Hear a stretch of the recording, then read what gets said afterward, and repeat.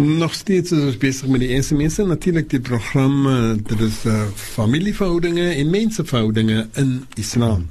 Samen met de geëerde imam Faiek Basserdien. Imam, assalamu alaikum. Can Imam give us the condition regarding the Sunnah Puasa, Mondays and Thursdays? When do we prepare? Is there a dua? And what time do we break our fast? Allahumma salli ala sayyidina Muhammad wa ala sayyidina Muhammad. Yusuf, die Sunnah Puasa is dieselfde soos die Fard Puasa. Daar is nie 'n verskillende tyd wat ons dit doen nie. Die tye wat Sunnah is om te puasa is natuurlik is die Maandag en Donderdag Puasa. Is Sunnah om te puasa op die dag van Arafah. Op die heilige dag van Arafah is het Sunnah vir ons om te puasa. Het is daar's verskillende dae wat Sunnah is om te puasa. Miskien soos die van Muharram, you know, en dan is daar ook Sunnah, 'n groot Sunnah om te puasa die 10 dae van die 9 dae van Dhul Hijjah, you know, om te puasa daai dae. En die puasa in sigself is exactly dieselfde. Wat ons begin te puasa wanneer die son uitkom, die oggend van son op tot son sak, soos ons sal sê. En ander woorde is die persoon nou klaar is met sy fajr salah en almal die iets het hy gedoen en het moes klaar gesou soos ons normally doen. En so in die puasa die dag en hy breek sy puasa ook die tyd wanneer die adhan van Maghrib inkom. Wanneer die adhan gemaak is, dan breek hy sy puasa. En also, daar is wat hulle call die witda. Die witda is die Ayyamul Bid, dit is die middelste dae van die maand van die Muslim kalender. Dus of you know, die 14, 15 en die 16 van die particular dae van die maand. So is Ayyamul Bid wat 'n persoon kan puasa. Daar is ook die dag van wat Allah subhanahu wa ta'ala vir Nabi Musa gesê het van Firaun, you know. And these are all the days wat Allah subhanahu wa ta'ala in ons as 'n benefit vir ons gee. Maar die puasa is exactly soos puasa in die maand van Ramadan. Die tyd natuurlik is mos nou net wanneer Fajr se tyd is, right? Of wanneer die son opkom in die oggend en wanneer die son gaan sit by Maghrib is. Dus kyk na die twee waqtos, dit is soos 'n guideline wat ons vat by Yusuf. But furthermore, die puasa in sigself is exactly dieselfde. Is een van die mooiste iets om te doen, om te puasa, maandags en donderdags. En die ander beste puasa om te doen is, soos Rasul sallam het gesê, die heel beste van puasa is die puasa van Nabi Dawud alayhi salatu wasallam. Om elke alternate dag te puasa, maar hy is 'n bietjie hektiek met hy, so ek weet nie, daar is miskien mense wat dit doen, you know, om elke tweede dag te puasa, want is nie 'n gemaklike iets nie. Mens moet baie, jou liggaam moet regtig sterk wees om te kan puasa. Nabi Dawud het so gepuasa. En maar laat my so dink met hy, so die Nabi sallallahu alaihi wasallam was een wat nie baie geëet het nie.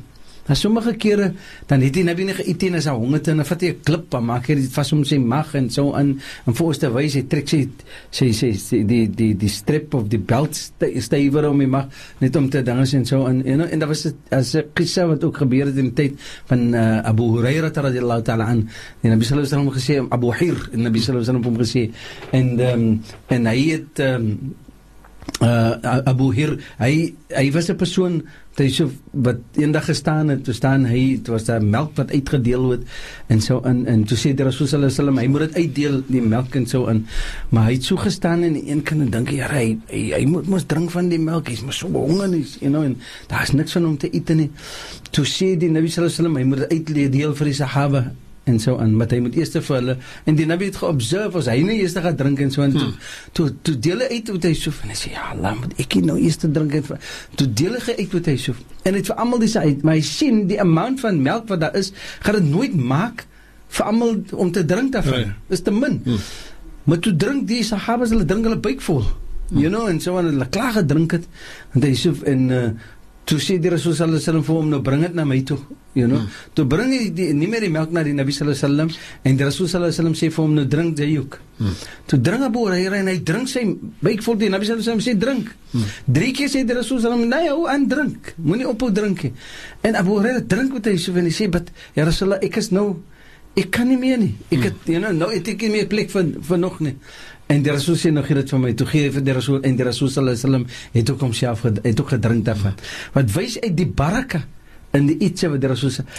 Sometimes dink ek, nee, ek gaan eers vir my vat. Dit is meer 'n baraka vir iemand anders te gee eers wat hy sê, voordat ek vir myself particularly hou die ietsie.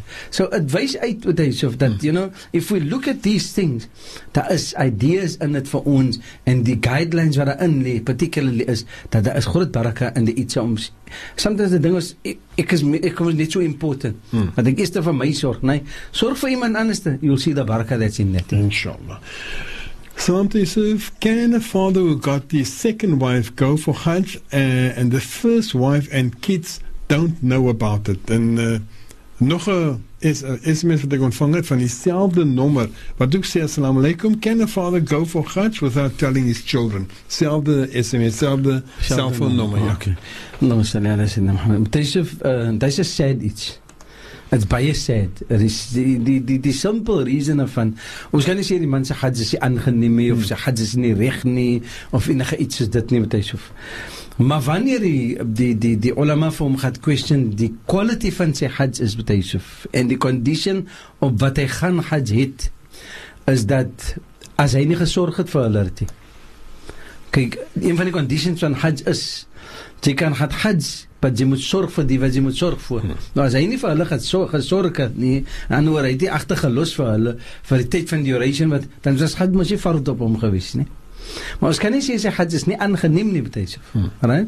Maar wat ons kan sê is, die manier van Hajj wat hy gaat doen, is nie voldoen nie. Is nie volkom nie. Because daar is nog iets wat hy in die skuld is.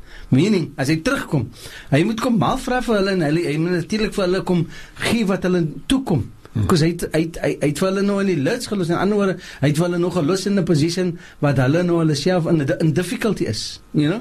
So Allah is nie tevrede op 'n mens wat op so 'n manier ibadat maak vir Allah. Die een iets wat ons mense moet realize, wat hy sê, Allah is nie verlief vir ons ibadat nie. Yes, Allah gaat die obligation daar sit om vir jou, yes, alright, jy het dit gedoen, jy krijg jy die voordele van, but you will get the benefit of it only the way that you have done it. Die manier soos jy dit gedoen het, die bietjie wat, jy krijg die voordeel daarvan, maar nie die volle voordeel wat Allah vir jou wil gee, nie. So as 'n mens kyk, dat die persoon gaat Makka toe, en dat hy 'n kwaai vriendskap ook gehad, because hy het nie vir sy kinders gesê nie. Wat 'n mens sê nie, man sê nie vir sy kinders nie, wat hy so. You know, Hajj is net fard op 'n persoon wanneer hy vrede maak met syself en met sy medemens, en wanneer hy particularly laat bly die iets, even die kat en die hond wat hy agterlos, vir hulle moet hy ook los. Hy kan nie net Makka toe gaan en daar is niks vir hulle nie. Nou wat van sy familie? So hy het eintlik gegaan met die hak van sy familie, het hy Makka toe gegaan, betyds. Assalamu alaikum to Yusuf and Imam. I just want to say shukran so much for all you're doing for us as a community. I cancel any appointment to listen to the radio. Safe home to all at the radio station. So this person is very happy with what has been done. Alhamdulillah. When I go under Idda after being granted a fasakh, how do I make, because I am a working mother, I was also married in South African law, after marriage of Muslim law. May I go during Idda to apply for divorce? During Idda? Yeah, it says during Idda. To apply for a divorce? For divorce, yeah. Well, but Yusuf, kyk, daar is mos nou, kyk, sy het klaar die annulment gekry, wat is die fasakh? Which means sy is mos nou gefasakh by die Sharia.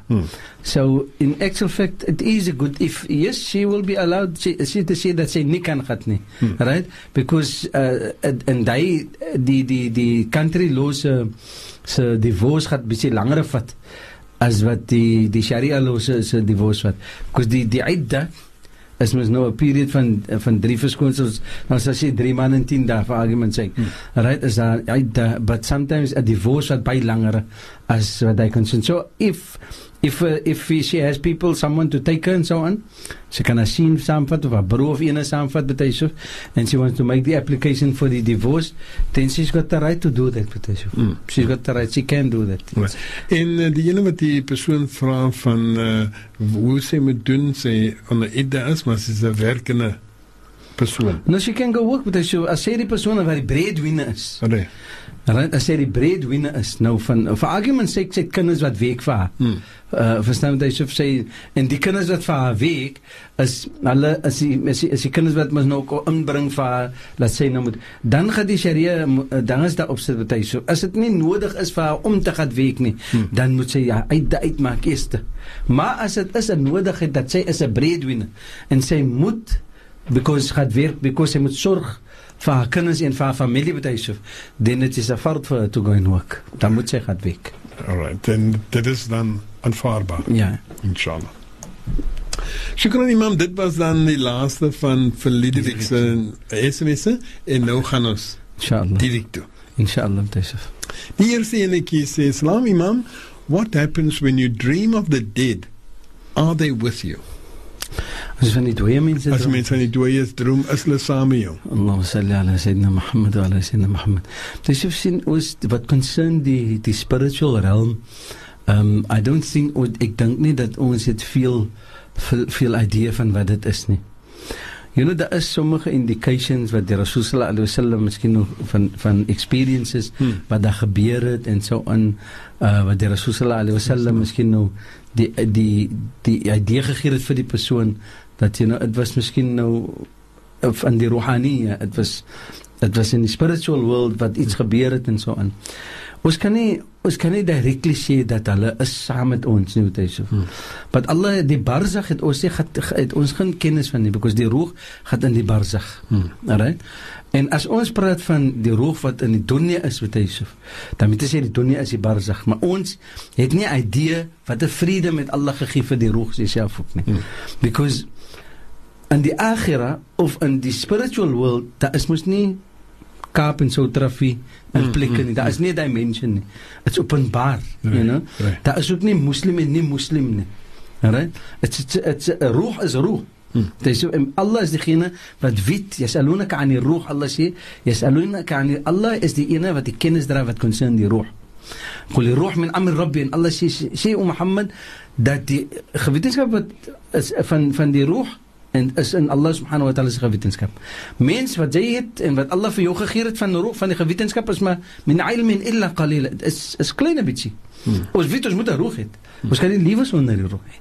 Ons weet die roeg gaan in die barzakh. Ons weet die dag van Qiyamah, dan gaan Allah subhanahu wa ta'ala ons gaan weer terug, ons gaan weer terugkom na Allah subhanahu wa ta'ala. Allah gaan weer sy roeg in ons gaan weer verantwoord vir elke iets wat Allah subhanahu wa ta'ala wat ons gedoen het in die dunia, wat Allah vir ons gaan vra ook.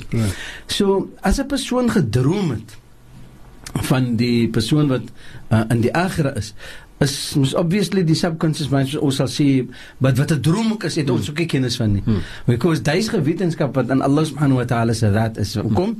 Ons drome daarvan. Maar sometimes kan jy vertel van 'n plek en sometimes kan jy nie vertel van die plek nie. Dan kom jy agterna by die plek uit nou realize en so. Of die persoon daai moment saam met jou is, Allahu a'lam. As die persoon daar is wanneer jy wakker skrik, Allahu a'lam. Daar is mense wat sommige keer gesê het dat dit is so en so aan.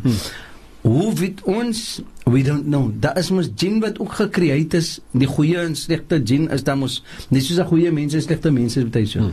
En sommige van wat readings het gegee, wat sommige van die ulama sê dat daar is sommige van die jinn wat gecreëerd is in jou image. So dit is 'n jin wat lyk net soos jy. You know, nou ek might miskien nou dink dit is miskien nou die persoon might miskien dink is ek as my roeg en so aan, maar dan is dit 'n split image van die jin wat gecreëerd is. Verstaan jy dit? En wil jy nog net sê dat die slegte jin is. Jin maak ook mos die ibadah vir Allah subhanahu. Hy glo net soos ons glo. Hy aanvaar ook die heilige Koran. Qul uhiya ilayya annahu istama'na nafarun min al-jin. Daar is nie iets wat ons moet dink dit is 'n hoe sê hulle 'n mystical iets nie. Nee. Allah sê qul uhiya ilayya annahu istama'na nafarun min al-jin. Qalu they said inna sami'na. Sê ons het geluister. Die jin sê hulle het geluister. Quran ajab, the Quran is ajib, the Quran is powerful, the Quran is overwhelming, is die heilige Quran. So sê Allah subhanahu wa ta'ala vir ons, dat Allah ma khalaqatul jin wal ins illa liya'budun. Allah het gemaak mens en jin as net om ibadah te maak vir Allah. So die persoon wat droom van die dooie wat hy so moet dua maak vir die dooie persoon. En vra vir Allah in die dua die mooiheid van die droom, Allah moet vergun vir jou die baraka. Amen. Van die particular droom betuig. Inshallah. Shukran Imam. Salam Sheikh en Yusuf. Ek het 'n operasie gehad en kon nie salat in die hospitaal nie. Hoe betaal ek dit in? Shukran vir die wonderlike program. Allahumma salli ala sayyidina Muhammad wa ala sayyidina Muhammad. Shukran Yusuf vir die luisteraar. Yusuf, as die persoon nog gehet het, obviously, hy was miskien nog nie conscious gewees nie, en so, en dus die wagtes wat nou verloor het. Right, wat ons nou, en Allah subhanahu wa ta'ala gaat hom mykie verkwalik hou daarvoor nie. As mense miskien nou uit die kome uitkom, en uit die wat jy call it, wat hy nou ingewies het, die anesthetic wat hy nou ingewies het, en hy kon nou weer terug, miskien na 'n dag of 2, as jy dan nou miskien nou weer, en hy skuld nou die tyd van die salah, dan hier is by in die salah wat hy gemis het, as qada'an. Nou, as dit nou is miskien nou vir die heel dag, Maghrib, Dhuhr, Asr, Maghrib en Isha en Fajr, then he just continue, en die beste manier om dit te doen is, dat hy so doen, na elke wakt wat jy gemist het, dan maak jy die qada in. Okay, is dit na elke wakt wat jy perform, ja, dan maak jy die ene wat jy gemist het. As jy nou Maghrib klaar is, dan maak jy weer die qada in vir Maghrib. En as jy Isha klaar gemaakt het, dan maak jy die qada in vir Isha. Because dan help in fact, dan is die waktus concurrently ook in hulle volgorde betekent. Dan maak jy alles nou in een tyd nie. Verstaan jy so? As 'n persoon miskien nou weer conscious is in die hospitaal, net vir ons information betekent, dan as die persoon conscious is, en ek kan nie abdas nie meer, en sulke iets nie betekent, dat is by min movement, maar hy is conscious, en hy by sy volle verstand, then he can make salah with his eyes and his mind, and so on, and he can lie there, in irrespective van sy state. Ons weet mos nie wat met ons gaat gebeur nie, skuld liewerste vir iemand anders, maar moet jy Allah skuld nie. So as jy kan daar, so in jou condition, is nie warrant nie vir jou om abdas te neem, of iets soos dit neem, tayammum te neem, then you ask the nurse, and what, Kiki, maak net vir my skoon, of whatever, and so on, ek gaat gou se bid. So, hulle het ook maar minimal miskien, because you had an operation. Daar kan mos die water nog geraak aan die persoon se liggaam en so aan. So die minimal wat kan gedoen word, doen dit, en dan laat die persoon salah maak. Inshallah.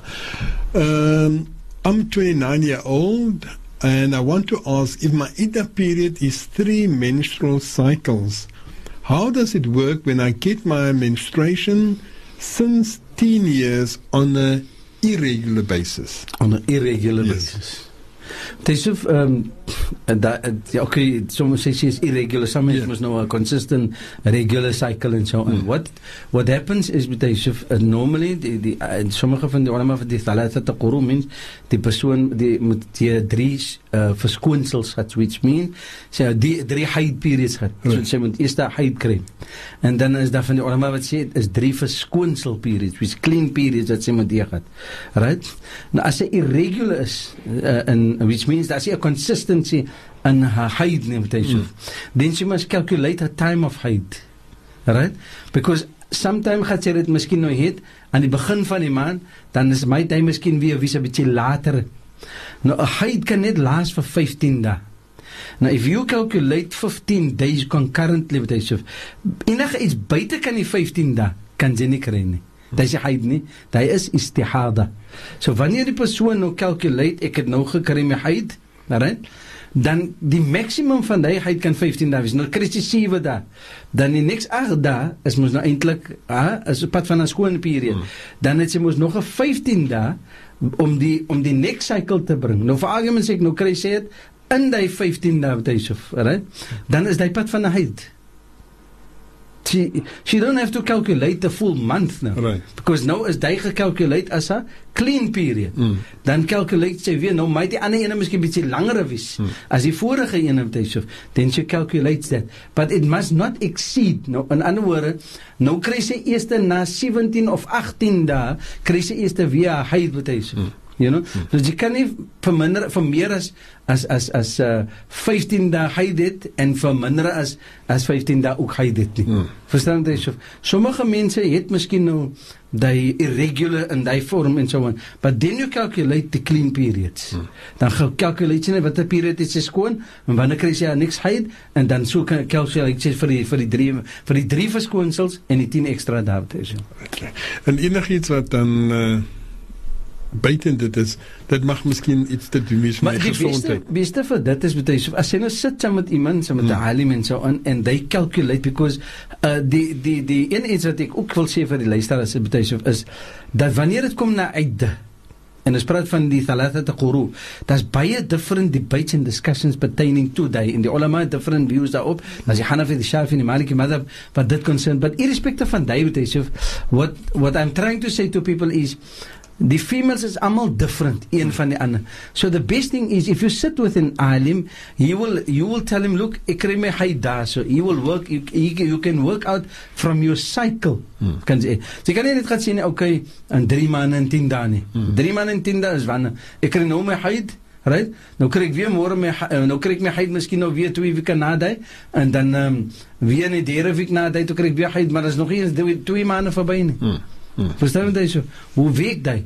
And if you sit with the person, and then if you sit with that particular individual, then what happens is that the calculation kan sommer accurately uitgewerk word met so. Inshallah. Shukran Imam, ons gaan eers gou 'n vinnige breek neem, dan gaan ons voort inshallah.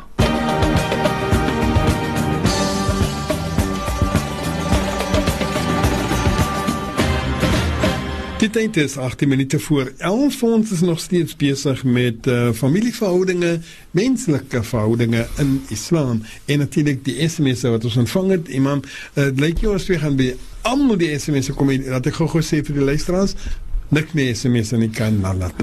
Van vanaand, niks meer nie, want ek en Imam ons werk nou hard die klop. Kom ek gaan na die volgende een. Can females perform salah next to males in the masjid? Allah salli ala sayyidina Muhammad wa ala sayyidina Muhammad wa sallam wa barik wa sallam. Yusuf, die mans en vrouens te saam salah in 'n masjid en so on. As 'n vrou in any way a disturbance gaat wees in die masjid, for the simple reason, because it gaat create fitna, and for the simple reason it's going to create animosity. Yusuf, right? Kyk, in ons culture vandag is dit nie 'n norm nie. Maar dis maar nou maak dit gaat en so en as staan as maar vriende vrou voor jou en staan as maar vriende vrou langs jou en so on. Which is the rule in Makkah is completely different. Right? Maar die vrouens word nie geprevent van die masjid nie. Because die Rasul sallallahu alaihi wasallam, dieselfde gaan ek sê in die sig van die Kuba-plaas. Vrou word nie geprevent nie, but the conditions wat daarbey gaan is important. You see? Nommer 1 is 'n vrou gaan ook nie dieselfde deur wat 'n man ingaan nie, you know. So if there is two different doors en hulle gaan in die masjid en hulle gaan miskien nou, daar is miskien nou 'n lyn of iets wat 'n divider is wat nou wys dat vrouens is, die kan die mans is, die kan. Hulle gaan nie mix tussen mekaar staan nie, then it won't be a problem. If it is something that people in the masjid can deal with. But onthou die salah en die fard van die salah en die jama'a van die salah is op die man 'n fard, nie op die vrou nie. Jumu'ah is fard op 'n man, nie op 'n vrou nie. Right? So if she does the Jumu'ah specifically, right, fine, she will get the benefit of it, right?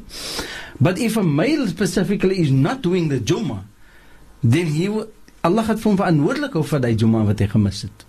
As dit nie wetlik is nie. Right? So irrespective hoe ons dit wil aankyk, yes, it might be permissible, right? It's not recommended, but it might be permissible. Nou, dat is wat ons moet verstaan. Hoekom is dit permissible? Because 'n vrou kan ook benefit die community. 'n Vrou kan ook benefit van die masjid. En dat kan beneficial iets wat concern wat die vrouens concern. But if it create animosity and a fitna, and a disturbance by die vrouens, kyk, en die mans concern, dan gaat ek sê wat Yusuf, is better for the woman not to go to masjid. For argument's sake is Jumu'ah tyd. Nou is daar vrouens in die masjid en as jy plek vir die mans sê. Nou waar moet die mans gaan? Die Jumu'ah is fard op hom. Verstaan wat Yusuf? So as daar plek is vir die vrouens, no problem. If there's no place for them, and specifically die masjid is so full, dat daar net mans is, rather than for the females, jihad is om by die huis te wees met Yusuf. En Allah subhanahu wa ta'ala die aniyya om by die masjid te wees, sal Allah subhanahu wa ta'ala vergun vir die benefit daarvan. Inshallah. The next SMS, can Muslims eat sushi? Sushi, dis moet hy vis. Hy roofvis. Ja, dis well, I mean, kyk, iets wat ETC uitkom, dan sal ons sê enige iets wat ETC uitkom vir ons is halal om te eet en so aan. So die hele idee van die is wat hy sê, as 'n mens kyk na daar sekere iets even soos perlemoen en die iets, ne? As jy dit nou weer te gaan maak en hoor die ding soos 'n rustig robbe, wat klip hat en so aan, so wat maak hulle vir hom? Dan kan hom rou uit.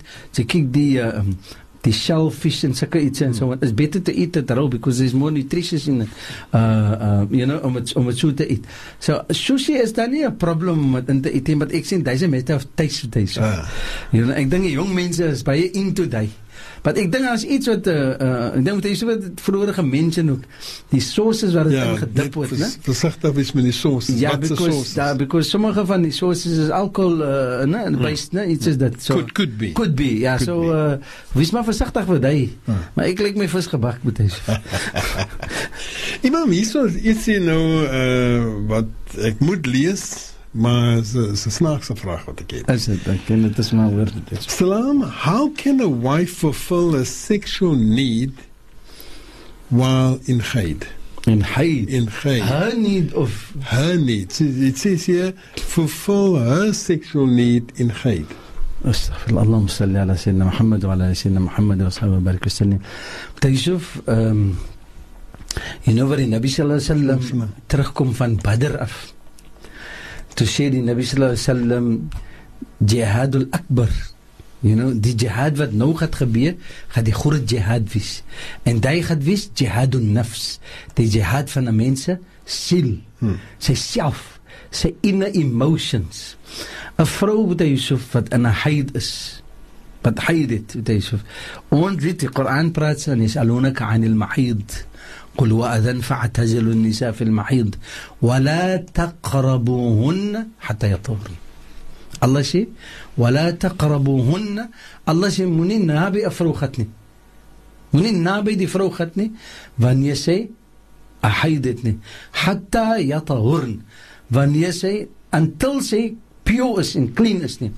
فإذا تطهرن en wanneer sy pure en skoon is wat hy sê فأتوهن من حيث أمركم فأتوهن متى حيث die idee daarvan is wanneer 'n persoon gaan na sy vrou toe en sy is pure wat hy sê, dan gee Allah vir jou die reg wat halal is om vir haar te gebruik at any given time, at any particular manier that you seem fit for yourself, which is halal, permissible in Islam, with the agreement wat die partners concern, right? So die verhouding moet van die gehalte wees, dan moet 'n agreement wees. Sommige mense is baie skaam en hulle particularly even met hulle mans en vrouens, you know, they have only a certain limit, then fine, be that it. But if they are expressive and it is halal, Yusuf, then there's no harm done. But 'n vrou wat in haid is, Allah sê, bly weg daarvan. In die tyd van die Nabi sallallahu alaihi wasallam, in die tyd van Jahiliyyah specifically, in die tyd van Quraysh, die vrouens wat haid gewees het, hulle het die vrouens uitgesit. Hulle het die vrouens, 'n vrou mag geraak het aan 'n kopiertjie. Because by hulle is 'n najas, as ek daarin vat is contaminated, maar die koppies te kan gooi. En wat ewe goed is daarin is, moenie, sy kan ook nie geslaap het in die huis het nie, sy moet buite kan slaap. Why? Because she's not a clean woman. But Allah subhanahu wa ta'ala het vir ons kom leer, nee, dit is nie. Om te gaan na haar toe. Dis die vraag wat daar is betref. Yes. Om die sexual need, dit is die jihad van die vrou. En dit is die jihad van die man ook. Why? Because dit is die tyd wat Allah subhanahu wa ta'ala wil hê, ons moet reconcile. Kyk, 'n mens wat elke dag moet by mekaar kom met hy so, agter 'n tydjie gaan dit nie meer, dink jy, nee, ja Allah, ek is nou so gewinter al, weet jy eens meer, you know, nee. Allah gee vir ons 'n kans, deur dit. Almal van ons ibadat is nie op mekaar nie, wat hy sê. Daar is 'n break in between. Daar's 'n leeway daarin. Rejuvenate, you know, reproduce the energy. So 'n vrou is baie fertile na haid. And she's very sexually active na haid, wat hy sê. But Allah subhanahu wa ta'ala, specifically, in die tyd het Allah subhanahu wa ta'ala die jihad gemaak van die vrou, dat sy moet nie indulge in enige manier van sexual activity wanneer sy haid het nie. En dit is net so vir die man. Die man kan ook nie enforce a principle, a law, wat hy sê nie, that is also haram for the husband. Alright. Shukran Imam, goed uitgestel daar vir ons. Assalamu alaikum. Could Sheikh elaborate on people who try to separate husband and wife? They encourage the husband to sleep away from his wife and also encourage him not to nafaka. Allahu Akbar, astaghfirullah al-azim, Allahumma salli ala sayyidina Muhammad wa ala sayyidina Muhammad. In die opset gaan ek sê wat Yusuf. Die Nabi sallallahu alaihi wasallam het gesê, enige persoon wat probeer om twee mense uit mekaar te maak, sal nie die ryk van die Jannah kry nie. Let alone naby in die Jannah kom nie. Hulle sal nie kry die reuk van die Jannah nie. So enige persoon, irrespecte van die condition. Die maslaha, die condition van 'n persoon wat miskien nou 'n alim is en 'n persoon wat 'n geleerde persoon is, of die judge in die court wat hy sê. Die heel eerste condition van hulle is om te kyk as die twee paartjies waar hulle difference is, die kan gereconcile word. As daar 'n manier is hoe om vir hulle te samen te bring. Die hele objectief van Sharia is om getrouwde mense by mekaar te hou. Nie om getrouwde mense weg van mekaar te neem. Because as dit gebeur met Yusuf, Allah subhanahu wa ta'ala is nie tevrede met talaq nie. Nog minder met vasig. But as die condition prevail, die difference, die status tussen die twee betuig, en it's irreparable, of het kan nie gemend word nie, tussen hulle twee nie. Daar is nie 'n verstaaning wat hulle kan kry, develop tussen die twee nie betuig. Then it would be recommended, het wees sê, daar is 5 maniere wat trou en talaq concern.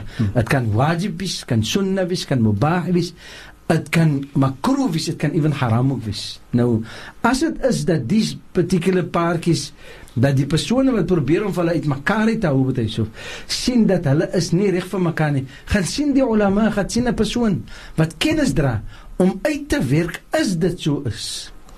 Because die wet kyk eerste, as daar 'n condition is, om hulle by mekaar te hou. As daar 'n rede is, then use that rede first. Gebruik die rede heel eerste, om te kyk, of hulle kan by mekaar kom. As dan nie is nie, then it maybe is recommended in order to part the two of them. Alright. Imam, ons laaste vraag van vanaand. Want dit is nou 5 minute voor 11. Inshallah. En ek weet, Hajja Shamila, hou die tyd op. Assalamu alaikum, Yusuf and Imam. Mu'allima told us once that all illegitimate children will be raised headless on Qiyamah. Allah is fair and just. How can the children be punished, and if the parents make tawbah, Allah will accept?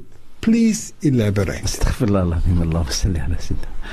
Yusuf, ek denk, with all due respect with Yusuf, die soort van goedheidjes moet ons het poëtie in Islam nie met Yusuf. Om sulke praat te versprei nie. Glad in Islam nie met Yusuf. In fact, it is vir ons as Muslims in vandagse day and age, in die 21st century wat hy so, om nog te aanvaar sulke iets wat hy so, it's unreal, it's unreal. As Allah, die kind wat 'n zina kind is, die waladu zina, so ons sê, wat hy so, die wet, die enigste iets wat die wet op die kind sit, right? Is dat hy nie sal kry die vaderskap, die normale vaderskap van 'n vader nie. Biologically yes, maar vir die shar'i concern nie. For the simple reason, Allah straf nie die kind nie, Allah straf die vader. Die kind gaan nog altyd die reg kry dat die vader moet sorg vir hom, even as dit in 'n moslim land is. En vir argument sê, kyk, ons kan ons nie die law van zina hier practice nie. Nee. Ander woorde, ons kan so ver gaan om te sê wat is zina. As ons wil express die view van zina, dan gaat dit baie ver uit betuig so voor.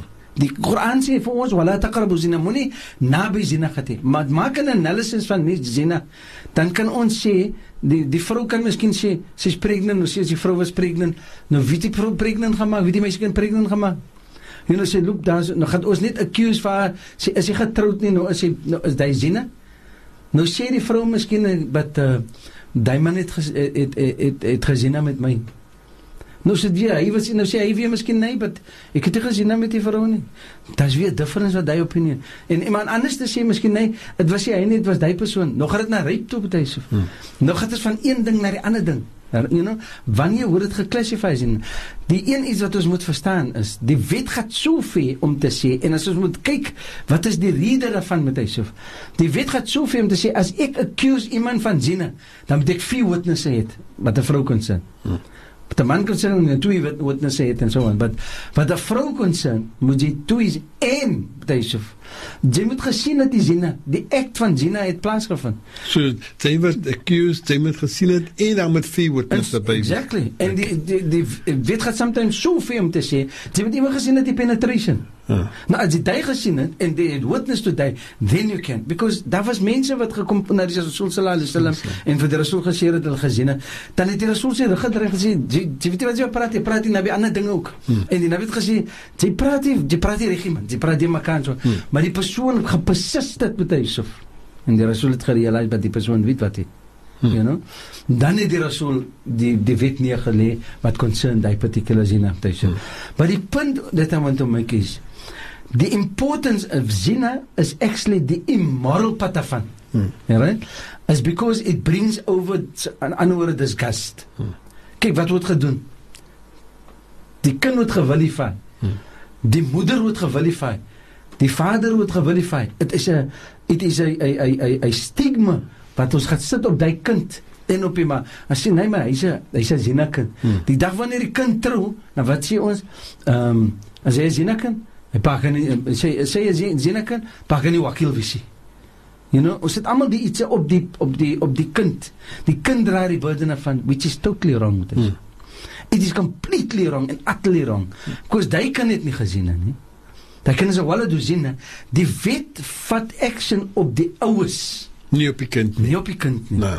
Right? Die kind is 'n kind soos enige ander kind. Die kind kry kyk, die kind kan inherit. Hy kry sy oupa se regte en ouma se regte en almal die oumas, kan inherit van sy moeder, kan inherit van sy oupa en sy ouma en so. Net nie van die pa nie.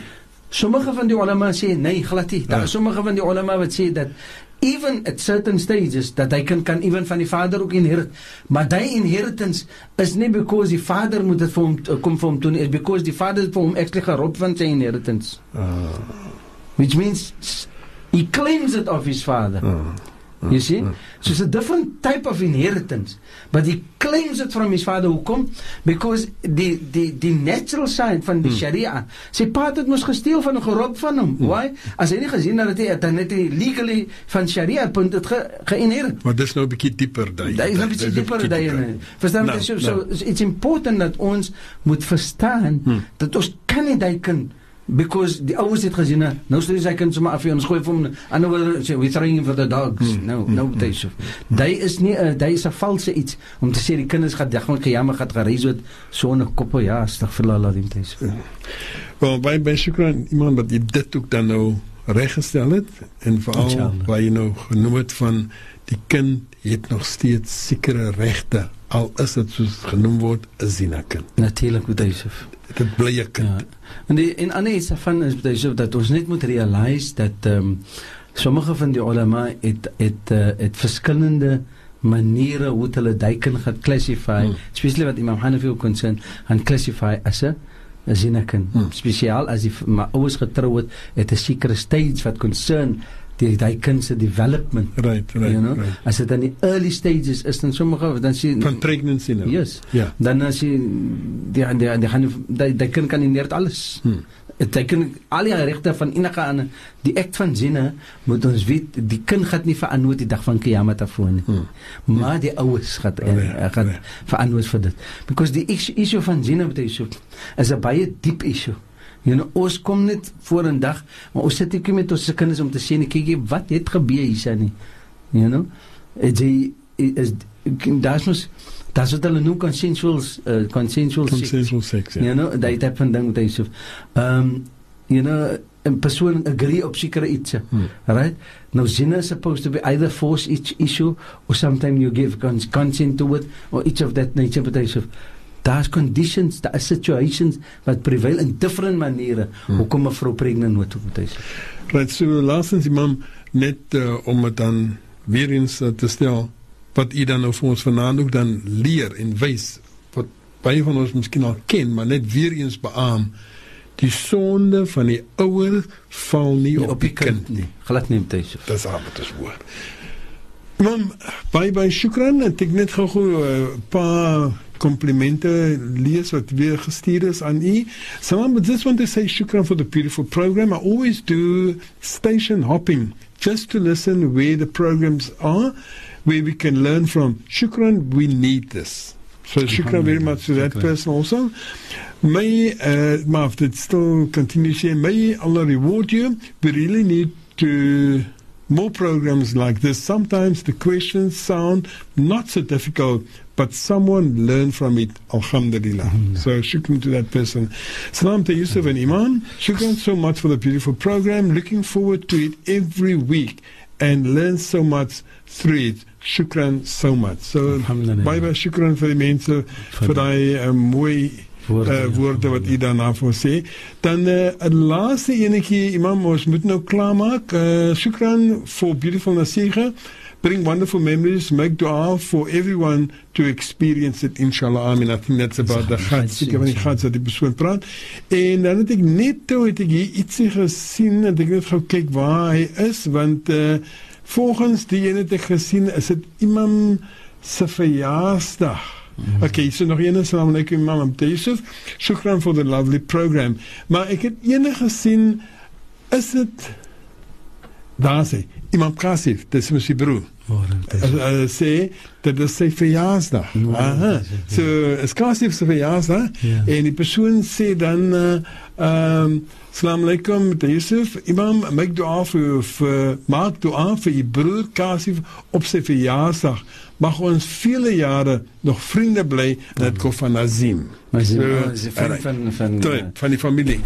So inshallah, Imam, bye shukran. Ons zijn nog ook aan het einde van vanavond's programma. Heel wat sms'en, those of you that did send sms'es and it wasn't read, as you've heard, we've tried to tackle as many of the sms'es we could. However, there's quite a few that still left, so what we'll do is we will leave it for next week. Ons gaan het los vir volgende week en dan natuurlijk lees ek dan. Assalamu alaikum, deze is de goedienekie, mashallah. May Allah protect Imam Faiek Basserdien, salamat on his way home, inshallah, amin. The Hajj in Afrikaans, the best programs met Yusuf on VRC 91.3. Salam, en dit kom van Auntie Jessie en Gudud. Jessie sê, om te praat van die Hajj in Afrikaans, as sommer Pik, is maar van die beste. Alhamdulillah. Wel, Imam, met dit, nou moet ek groet.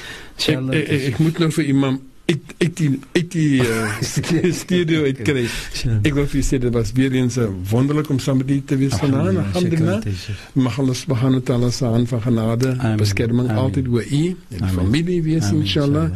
En Allah subhanahu wa ta'ala vir jou op die pad om daar te wees vir die gemeenskap, inshallah. En mag ek dan vra, soos Nazim gevraagd, en dan ook dat u dua maak, en dua maak nie net vir Qasif nie, Imam Qasif, die broer nou nie, maar ook vir almal die wat verjaar, almal die wat siek is, wat die so gezond is, die ouers van daar, en dan ook vir die dooie, dat Allah subhanahu wa ta'ala van hulle begin 'n hoë plek in die Jannah, en dan natuurlijk ook Allah se hand van beskerming oor die Hujjaj, inshallah. Inshallah, Yusuf, en ook ek wil net vir Yusuf sê dat daar is my sekere mense wat altyd my so in jou hart en kryp en so. En daar is 'n vriendin, en ek is een van ons van Musallim by die masjid, naam is Amina Lakai, en man se naam is Hashim. Dis wel is maar altyd goed vir ons, hulle is maar altyd vir ons mooi woorde sê, en is maar altyd iets stuur vir my vrou en so aan, en vir die kinders en so, en ek sê altyd, ek is dankbaar vir hulle, inshallah, mag Allah ta'ala vergun vir hulle al die khair en baraka, en al die gesondheid, en 'n lang lewe te same met hy, net so vir die gemeenskap van Heiderveld, vir al die goed wat hulle doen vir my persoonlik, en ook vir die masjid, en vir ons gemeenskap, dat ons dit 'n maatskappy het, mag Allah ta'ala gaan whatever daar is wat nie mooi is nie, wat nie lekker is in ons gemeenskap nie, Allah moet dit verwyder van ons, inshallah. Maar ek weet die mense werk almal hard aan die ietsie om die gemeenskap altyd maar veilig te hou. Alhamdulillah, ek dink ons is een van die min gemeenskappe wat nog 'n baie veilige plek is in Heideveld, inshallah. Alhamdulillah. Al-Fatiha. Bismillahirrahmanirrahim. Alhamdulillah rabbil alamin wa salatu wassalamu ala ashrafil mursalin sayyidina wa nabiyyina maulana Muhammad wa ala alihi wa sahbihi ajma'in.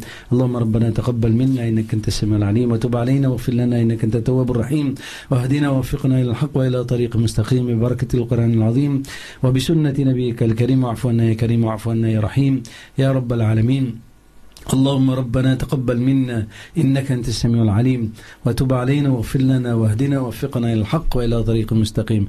اللهم إنا نسألك إيمانا كاملا ويقينا صادقا ورزقا واسعا وعلما نافعا ولسانا ذاكرا وحلالا طيبا وتوبة نصوحا وتوبة يا الله قبل الموت وراحة عند الموت ومغفرة ورحمة بعد الموت والعفو عند الحساب والفوز بالجنة والنجاة من النار. اللهم اجرنا من النار اللهم اجرنا من النار اللهم اجرنا من النار وأدخلنا الجنة مع الأبرار يا عزيز يا غفار يا رب العالمين. اللهم إن هذا ميلادا مباركة طيبة صالحة وجعل قدوما خيرا لوالديه يا مولانا يا رب العالمين. اللهم بارك له في حياته وبارك له في أعماله وبارك له في أرزاقه وبارك لهم في كل شيء أعطيتهم برحمتك يا واسع المغفرة ويا دافع البلايا ويا حي يا قيم رحمتك نستغيث يا مغيث وغثنا. اللهم اهدنا واهد بنا واجعلنا سببا لمن اهتدى. اللهم اغفر لهم وارحمهم واسكنهم في الجنة. اللهم اغفر لهم وارحمهم واسكنهم في الجنة. اللهم اغفر لهم وارحمهم واسكنهم في الجنة وتجاوز عن سيئاتهم واحشرهم مع النبيين والصديقين والشهداء والصالحين. اللهم أنت الشافي لا شفاء إلا شفاءك شفاء لا يغادر سقما. نسأل الله الكريم رب العرش العظيم أن يشفينا ومرضى الجميع المسلمين أجمعين برحمتك يا أرحم الراحمين. اللهم إنا نسألك موجبات رحمتك وعزائم مغفرتك والسلامة من كل إثم والغنيمة من كل بر والفوز بالجنة والنجاة من النار. ربنا آتنا في الدنيا حسنة وفي الآخرة حسنة وقنا عذاب النار وادخلنا الجنة مع الأبرار يا عزيز يا غفار يا رب العالمين. اللهم اجعلهم حجهم حجا مبرورا وسعيهم سعيا مشكورا وذنوبهم ذنوبا مغفورا وأعمالهم أعمالا صالحا مقبولا وتجارتهم تجارة لن تبور. يا نور النور يا نور النور يا نور النور يا عالم ما في الصدور أخرجنا يا الله يا الله يا الله من الظلمات إلى النور. ربنا عليك توكلنا وإليك نبنا وإليك المصير. ربنا آتنا في الدنيا حسنة وفي الآخرة حسنة وقنا عذاب النار وادخلنا الجنة مع الأبرار يا عزيز يا غفار يا رب العالمين. وصلى الله على سيدنا ونبينا مولانا محمد نبي الأم وعلى آله وأصحابه وبارك وسلم. سبحان ربك رب العزة عما يصفون وسلام على المرسلين والحمد لله رب العالمين. إن شاء الله mag Allah aanneem die dua. Tot ons volgende keer weer gesels. Assalamu alaikum wa rahmatullahi wa barakatuh. Wa alaikum salam wa rahmatullahi ta'ala wa barakatuh. Shukran.